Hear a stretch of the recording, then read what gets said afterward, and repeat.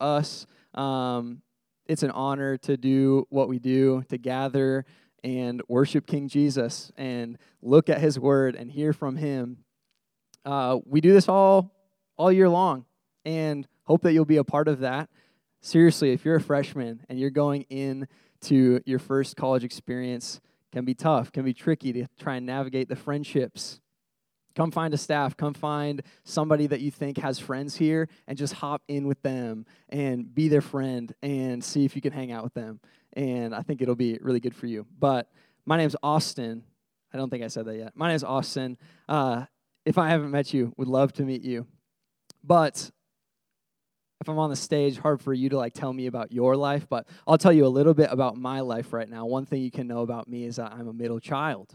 Ooh, crazy. There's some things out there about middle childs that, I don't know, people are skeptical about middle childs, or they think they're the devious ones or whatnot, but I think you should know that about me. I'm a middle child, so I have an older sister. I've got a younger brother. I love them very much. And I was thinking about them earlier, and my older sister, Courtney, 2 things you should know about her. She is a nurse, and she loves TV shows, okay? So many of you might come to this conclusion. Grey's Anatomy. She loves Grey's Anatomy, you know? Okay, so, yeah, wow, some Grey's Anatomy fans. I was thinking about this time when we were sitting on my parents' back porch, and it was a summer night, I believe, having some burgers on the deck, and we were just talking, having good conversation, right? And my sister was talking about Grey's Anatomy. This is a number of years ago. She's over the Grey's Anatomy phase, I think, but she was talking about Grey's Anatomy, oh my goodness, I love this new episode. It's so realistic. It makes me want to be a nurse even more. Now, interestingly, I had just earlier that day been scrolling on, I think, Twitter, and I saw some news about Grey's Anatomy. I saw that McDreamy, something bad had happened to McDreamy. Some of you know what I'm talking about. So anyway, we're talking about Grey's Anatomy at dinner, and she's like, oh, it's so good. I love it. I love Grey's Anatomy. And then I interrupt. I want to include a little bit into the conversation, right? I want to add some value. So I go, Courtney, did you get to the episode where McDreamy dies? And she just looked at me straight in the eye and just immediately started crying. She just started crying at the dinner table, and I realized very quickly what I had done. I realized that she obviously had not seen that episode yet and was heartbroken that I had spoiled the news for her. She was watching them recorded on Netflix or something like that, and her boyfriend at the time, now husband, so cute.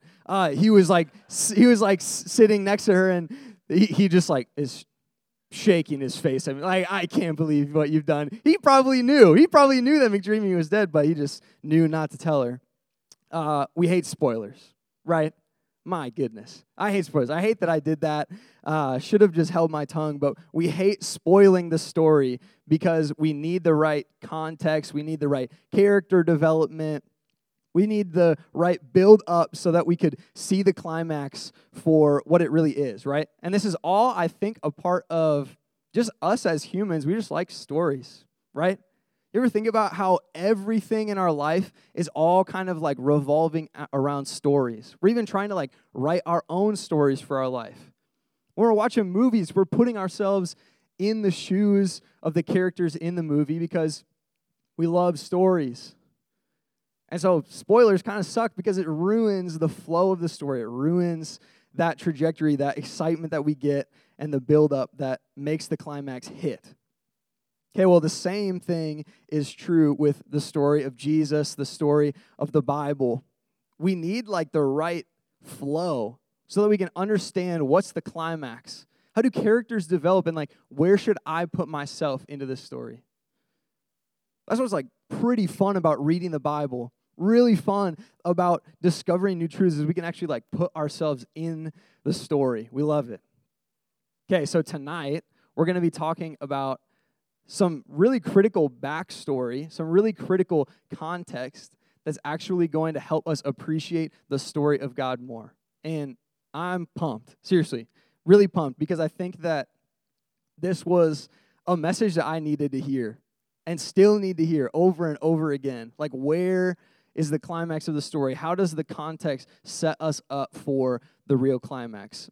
And we're back in Galatians 3. You can flip to Galatians 3 if you've got your Bible here, but it's going to be on the screen as well.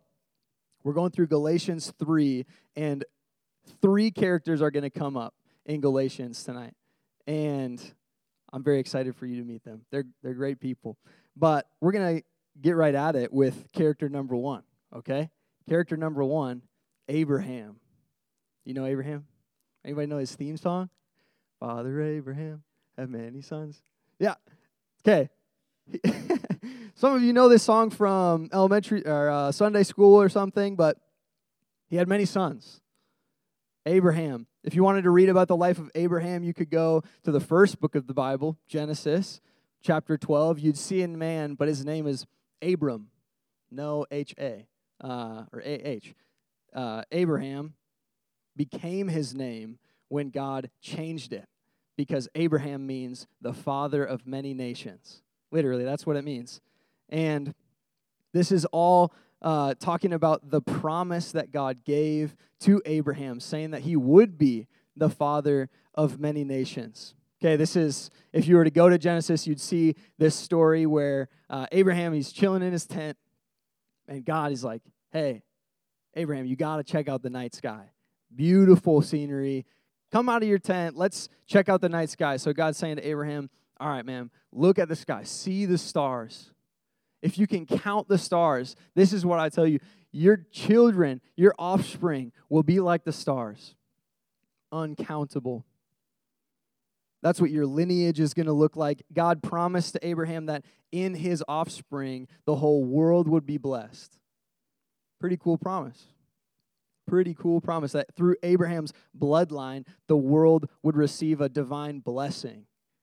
That through his offspring, the whole world would be changed forever. Sounds like a pretty sweet promise, but in that moment, what we know about Abraham is that he was actually childless. Okay, so God's telling him that his offspring are going to be countless like the stars, that his offspring are going to impact the world like no other, but he's childless. And what we'd also know, because maybe you're like, oh, he's childless, but he's probably like 25, got good chance, can meet the right woman. But actually, him and his wife, mad old, like crazy, crazy old. Just no chance of having a kid. Everybody knew it. Everybody in the town knew it. They knew it. Wasn't going to happen. Okay. The odds were stacked against them because God said one thing, but their eyes were telling them something else. God had said one thing, gave a promise, but in that moment, their experience didn't quite match up with what they thought. Okay, have you ever been there? Have you been in that moment where you're reading about God's promises, you're reading about the truth of God, but your eyes are telling you a different story? Okay, this is kind of an example of that in my own life. When I was growing up, here's what I was hearing. I was hearing that there's joy in the Christian life. Right? There's peace, belonging, joy, excitement in the Christian life, comfort. But honestly, my freshman year at the U, my eyes were telling me a totally different story. My eyes were telling me that in order to belong, in order to have peace, in order to have value, that I needed to chase value in myself. I needed to seek out the crowds that were finding excitement in drinking. I needed to find belonging in people that were cool enough because I needed to be associated with the cool crowd. And honestly, if I was looking at my life, I would have said that there was more excitement, more fulfillment in pursuing a life for myself than there was in pursuing Jesus. God had said one thing, but my eyes were telling me a different story. And I don't think that I was alone in that. I don't think that I'm alone in that today. I think that's honestly just something that we all wrestle with. And if that's in you in the room right now, undecided about if you want to follow Jesus in college, or undecided, leaning out and saying, I just don't buy it, man. I just don't think this is for me. It sounds like there's more out there that would be a better life than one following Jesus. I want to say thanks for being here. The ticket is showing up. Keep showing up. I actually think that by showing up, you're going to receive something tonight that is super valuable. I think the story of Galatians chapter 3 has something fantastic to say about how God keeps his promises, how there's actually value in following Jesus.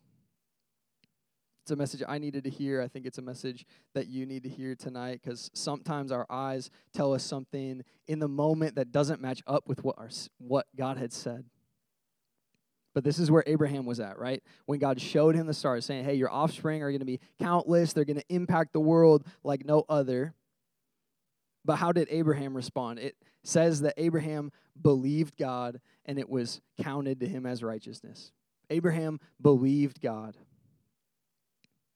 That's what this whole thing is about. This whole thing is about taking God at his word.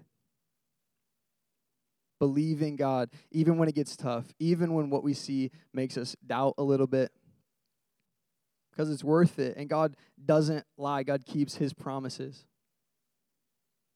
We're going to see a little bit later how God came through for Abraham and how he'll come through for you. Okay, but that's where Paul picks up in Galatians chapter 3. So we're going to go ahead into that text. He references this story about Abraham and goes on to chat about it, about what it means for us. Will you look at verse 6 through 9 with me? It says, just as Abraham believed God, and it was counted him as righteousness. Know then that it is those of faith who are the sons of Abraham. And the scripture, foreseeing that God would justify the Gentiles by faith, preached the gospel beforehand to Abraham, saying, in you shall all the nations be blessed. So then, those who are of faith are blessed, along with Abraham, the man of faith. All right, the descendants of Abraham, they are the ones who put their faith in God. The people of God belong to God, not because of something they've done or something that's happened to them, but it's the ones that have made the decision to trust God with everything. The people of God are not the people of God because of them being born into it, but they are his people because they have chosen to trust him with everything. So that's honestly the question that's in front of us right now is, have we decided to trust God with everything?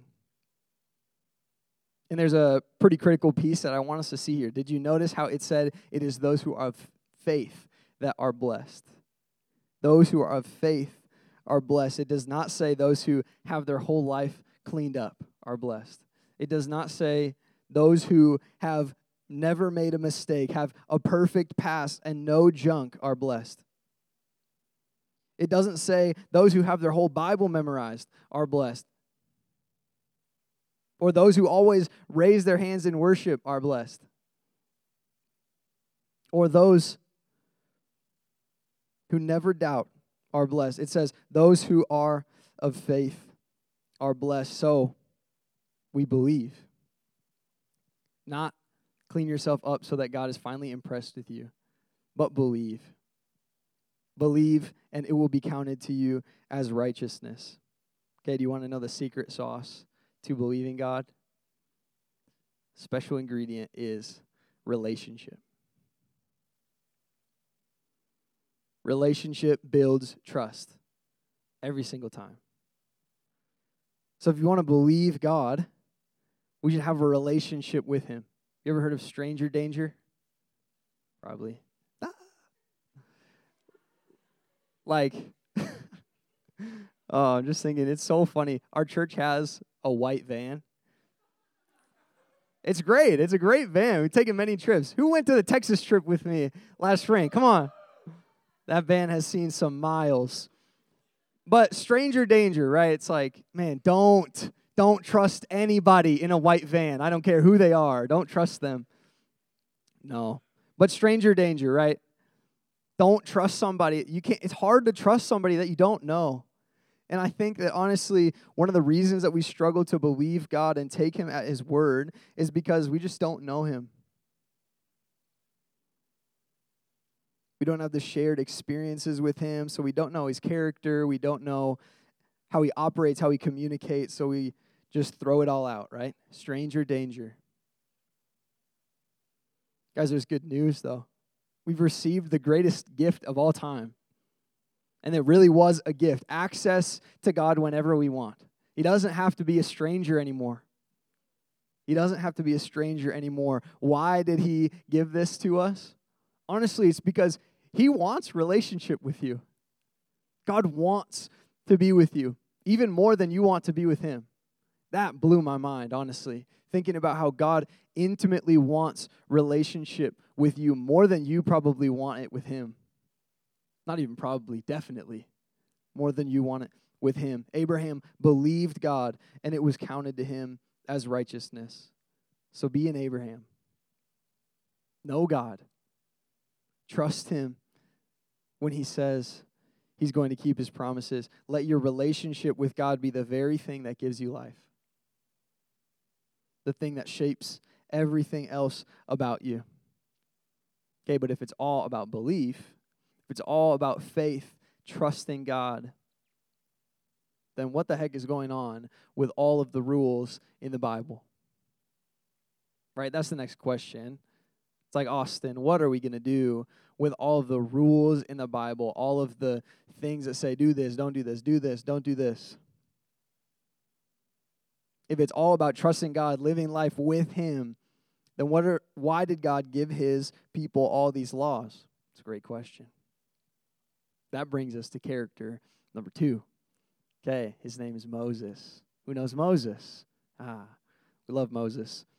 For sure a legend when it comes to Bible stories. All sorts of cool things happened to him. When the Jews were enslaved in Egypt, Moses was the dude that God used to actually rescue them out of slavery from Egypt. Moses was the dude that God used to send on a journey to the promised land where God said they would inhabit and that they would thrive as a people.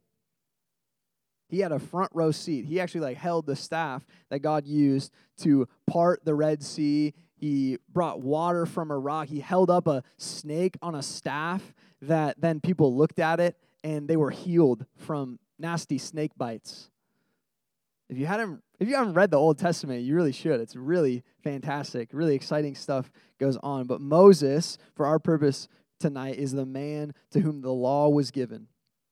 The 10 Commandments. That's our Moses, okay? So you can find this in Exodus chapter 20 if you wish. I'm going to read through the 10 Commandments. But these are the things that after God had rescued his people from slavery, God put these laws in place, and he gave them to his people through Moses. Okay, God's intention was that these would provide the best life possible for the people of Israel. So he instructed them with these 10 things. You must not have any other gods before me. You must not make any images that you worship, like idols. You must not take God's name in vain. You must remember the Sabbath, that is rest one day of the week. You must honor your father and mother. You must not murder. You must not commit adultery. You must not steal. You must not bear false witness. You must not covet what your neighbor has. These are the 10 Commandments which God gave to his people in Israel. And I think it's helpful to think of it this way. Jesus even said this when he was teaching, that this can all be summed up in this statement: to love God with all of your being and to love your neighbor as yourself. Okay, why did God give the law? If it's all about believing, if it's all about faith, why did he institute the law? Well, firstly, it's because God said that these things would be good for his people.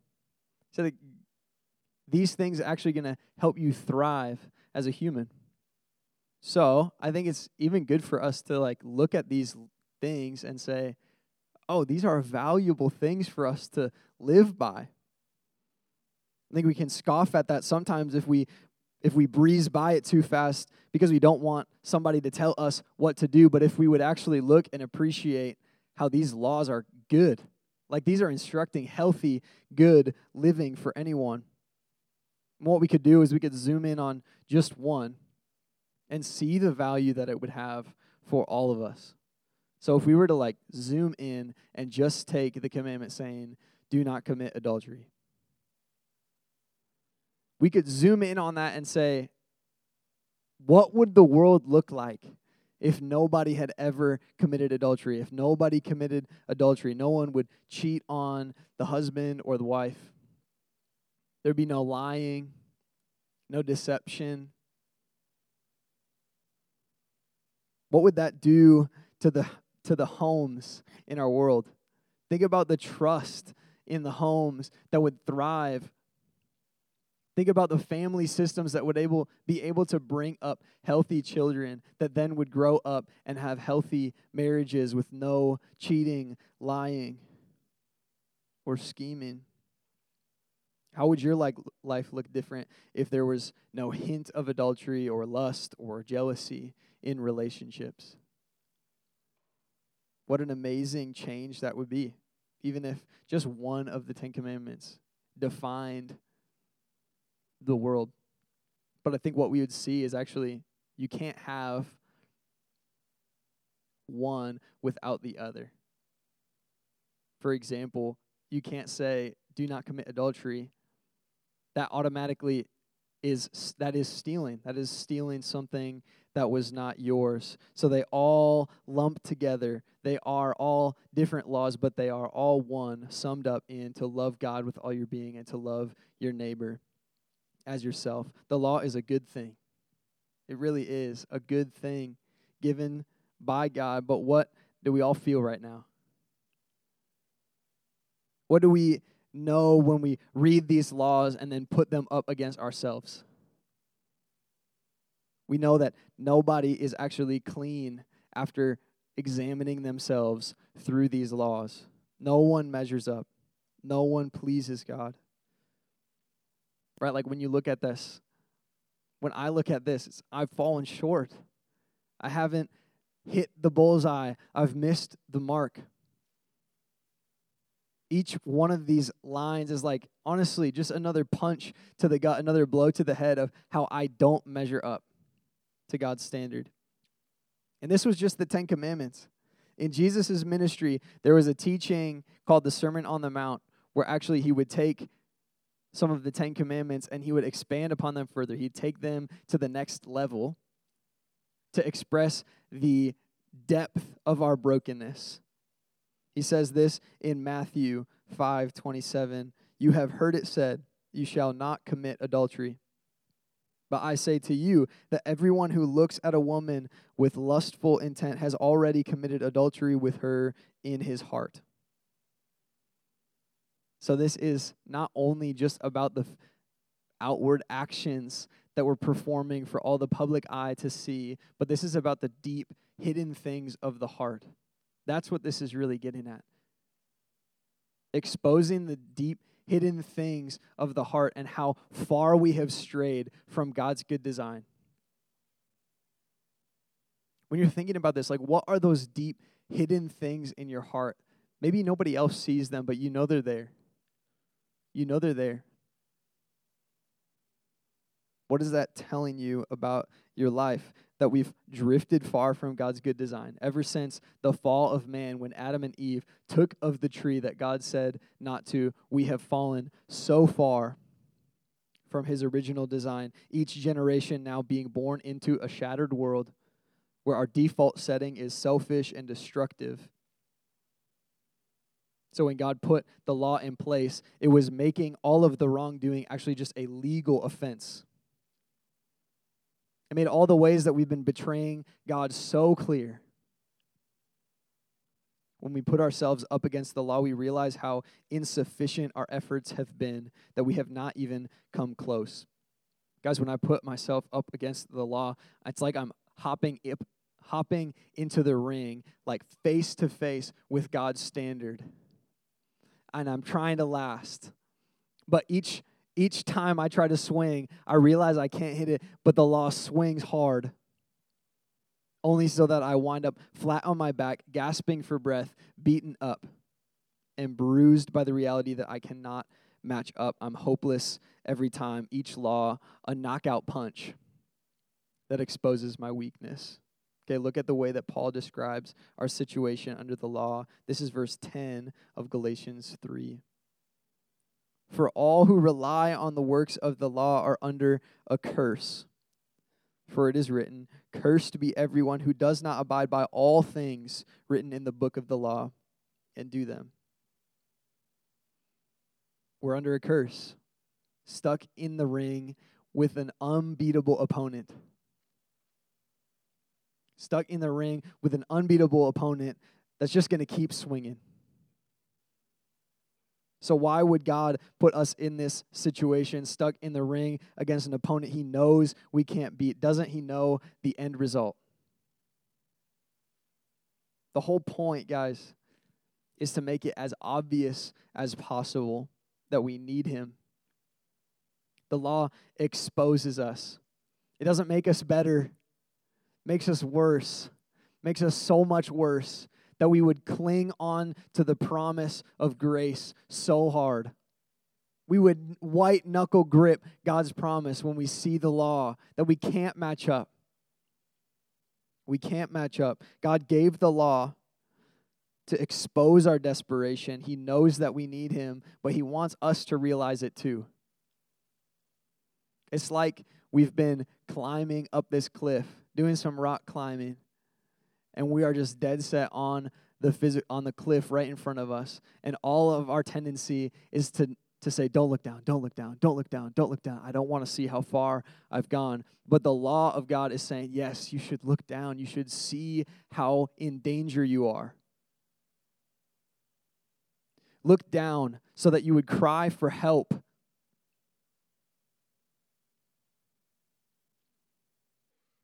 The good news is that God does not leave us there. When he hears our cry for help, he says, yes, I will help you. That's the whole point. He wants to save sinners. God does not leave us beaten and bruised by the law. He gives us a way out, and that's where character number 3 comes in. The hero. His name is Jesus. Look at verse 13 with me. Christ redeemed us from the curse of the law by becoming a curse for us. For it is written, cursed is everyone who is hanged on a tree, so that in Christ Jesus the blessing of Abraham might come to the Gentiles, so that we might receive the promised Spirit through faith. Guys, this is the best part. This is it. This is the best part of the story, that God gave us a way out of the ring. He knew we couldn't save ourselves by sending himself into the ring. That's how he saved us. He came down in the form of a man, Jesus Christ of Nazareth, God in flesh and bone, came into the boxing ring. He saw you, an unmatched opponent, and had compassion on you. And he comes up to you at the edge of the boxing ring and he looks you in the eye. He says, come here. Gives you a big hug. And as you're in his embrace, he whispers in your ear saying, I got this. Let me take your place. I know you can't do it, but I can. Tag me in. Christ freed us from the curse of the law by becoming a curse for us. He did this once and for all 2,000 years ago when he hung on a cross. The maker of the universe hung on the cross. The only one to perfectly fulfill the law hung on a cross. The only one that could look at each check box of the law and say, got it. He took the penalty for us. The maker of the universe hung on a tree, and it said, cursed is everyone who is hanged on a tree. God became a curse for us. Jesus, though equal with God, did not consider equality with God something to be taken advantage of, but instead he emptied himself, becoming the form of a servant, humble enough to die on the cross, to take the place of a criminal. He grabbed the mistakes, he grabbed all the wrongdoings that we had stored up through threw them on his back and said, I got this. Let me take the hit. He stepped into the ring and let the wrath of God kill him. Yes, kill him brutally. Why? The breaking of the law had to be dealt with. The breaking of the law had to be dealt with because God is just, perfectly just, meaning he will not let wrongdoing go unpunished. So you can either let the law keep swinging and keep swinging until eventually you will have to take upon yourself the full wrath of God, or you can tag Jesus in and let him take the hit for you. This is the greatest trade of all time. The greatest trade of all time. Your place in the boxing ring with an unbeatable opponent for the victor's trophy of righteousness earned by Christ for you. The whole reason Jesus came was because he knew we wouldn't be able to do this by ourselves. I'm begging you to realize that life is not found in your own achievement. Life is found in Jesus, and is available right now. He loves you. He wants what's best for you. The greatest trade of all time. Death for life. Why? So that we would be free from the ultimate condemnation of the law. So that we would be able to receive the promised Spirit through faith. It says that the letter kills, the law kills, but the Spirit gives life. Jesus was killed on a cross just like he said he would be. And then just like he said he would, he rose from the grave 3 days later. He became a curse so that we would be called sons, and he rose from the grave so that we would have life in him. But unless we see how badly we've messed up, we won't realize what an unbelievable act of love this was. Unless we realize how badly we needed a Savior, we won't actually realize what an amazing act of love it was. Let me read this quote to you by John Stott. He says, "Not until the law has bruised and smitten us will we admit our need of the gospel to bind our wounds. Not until the law has arrested us and imprisoned us will we pine for Christ to set us free. Not until the law has condemned and killed us will we call upon Christ for justification in life. Not until the law has driven us to despair of ourselves will we ever believe in Jesus. Not until the law has humbled us even to hell will we turn to the gospel to raise us to heaven." Don't let the gospel be spoiled.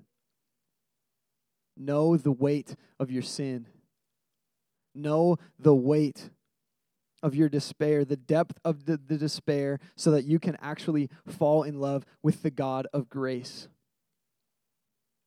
The rescue of God is such great news because the danger was so great. But I want you to see that the rescue was the plan the whole time. It was the plan the whole time. See the wisdom of God in this. Let's look at verse 23. "Now before faith came, we were held captive under the law, imprisoned until the coming faith would be revealed.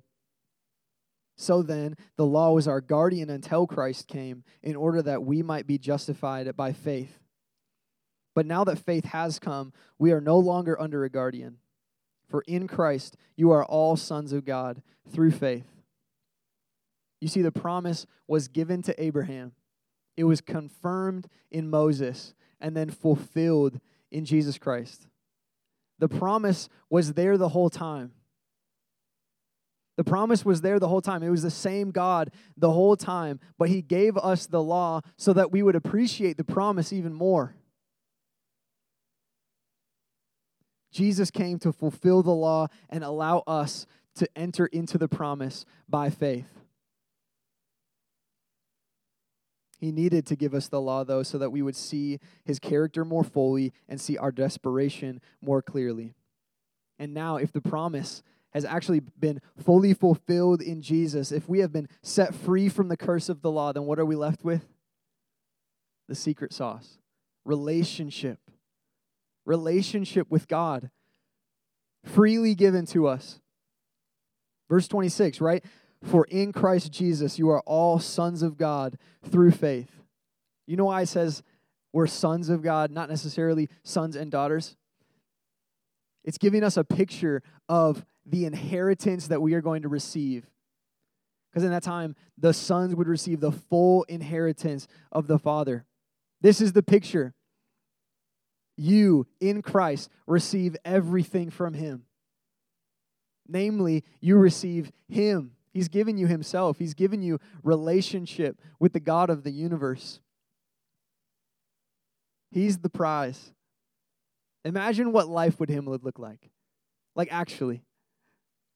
Living with the God of the universe. What would change? What if you started like having side conversations with God in your car? Or during your summer job? Just talking to Him. Asking Him like what He thinks about certain situations. Opening up the Bible and saying, God, I don't get this. Can you help me? What would it be like to like let Him stop you in the middle of a sentence because something you were about to say was going to dishonor somebody else? To actually let Him stop you in the middle of a sentence. What would that be like? What if you woke up each morning and asked God to give you strength for the day's tasks and peace in moments of stress or anxiety? What if you came to Jesus and you just laid down all the junk going on in your life and just were honest with Him about it? What if then you believed when He responded to you saying, I love you, I forgive you, I know it's hard, but it's going to be okay, I'm with you? You can trust God because God keeps His promises. All of history proves His faithfulness. The fact that He will never back down on His word. You see, He gave the promise to Abraham that in him, in his offspring, all the nations would be blessed. God's talking about the offspring of Abraham, a divine blessing through it, right? Look at verse 29. This is awesome, guys. Seriously. Verse 29. And if you are Christ's, then you are Abraham's offspring, heirs according to promise. You see it? This is the way that God came through on His promise for Abraham, that if you are in Christ, you are Abraham's offspring. A child of faith. Through you, the nations will be blessed. You, the sons and daughters of faith, will be the vessel that God will use to send out blessing and hope to a world that needs it. How? By giving them Jesus. That's what this is all about. The opening of the door of faith, that anyone can come and know the God of the universe. Jesus is the whole point. He's the hero. He's the king. He's the lamb that was slain to take away the sins of the world. And what we need to know about the Christian life is it's not about following rules, it's about following Him, the King of the universe. He is the blessing that will go to all the nations, but the method is through ordinary people like you. The opportunity to experience the blessing of Christ is available to all nations, all people. Like, look at what He's already done. Have you ever thought about this? Like, why are you in the room right now? Why am I up here, honestly? The promise started in Israel like thousands and thousands and thousands of years ago. But by God's grace and by His power, we're here. We're in Minnesota hearing about this stuff. He's used common people to bring good news, blessing, hope to the nations. And the mission is not over. We're still going. We're still going to the ends of the earth. The invitation to relationship with God is going to go to the ends of the earth. Why? Because God said it would be. God promised it's going to go to the ends of the earth. So that's what we're up to now. Proclaiming Jesus. He's the point. He's the point. And He said something really important right after He rose from the dead. A promise in Matthew chapter 28. This is what it says. Go, therefore, Make disciples of all nations, baptizing them in the name of the Father and of the Son and of the Holy Spirit, teaching them to observe all that I have commanded you. And get this promise. Don't miss this. And behold, I am with you always to the end of the age.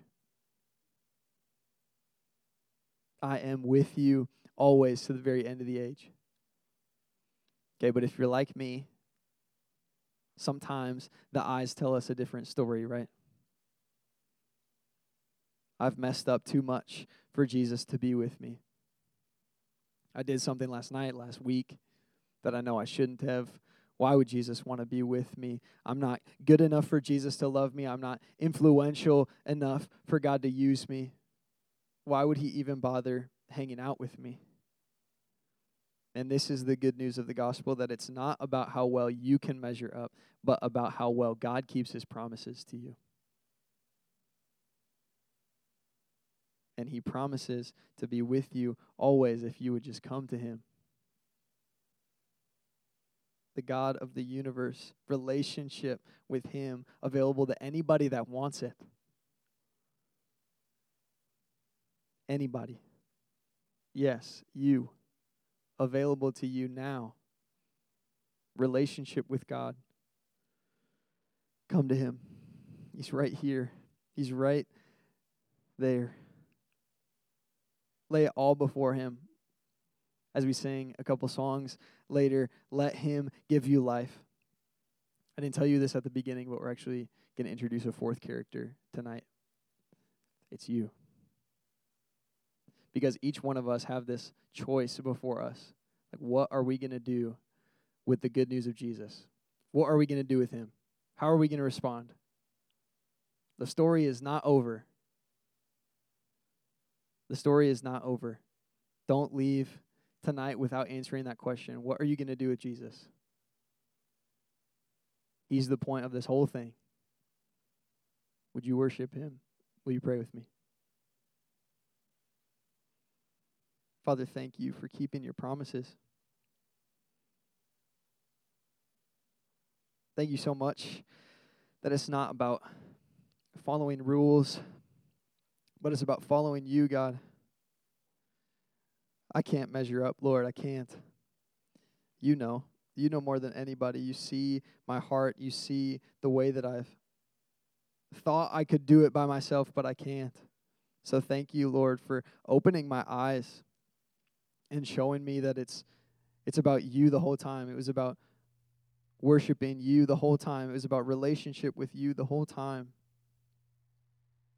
God, you never changed. That's what you wanted with Abraham. That's what you wanted with Moses. And that's what you earned for us in your son, Jesus. Relationship for all of eternity. Thank you for giving us yourself, Father. I pray that your Spirit would once again fill this room during worship, Lord, that we would proclaim that you are who you say you are, God. Thank you for coming for us. I pray that you would be here in this room and you would receive honor and glory for what you've done. Jesus, I pray this in your name. Amen.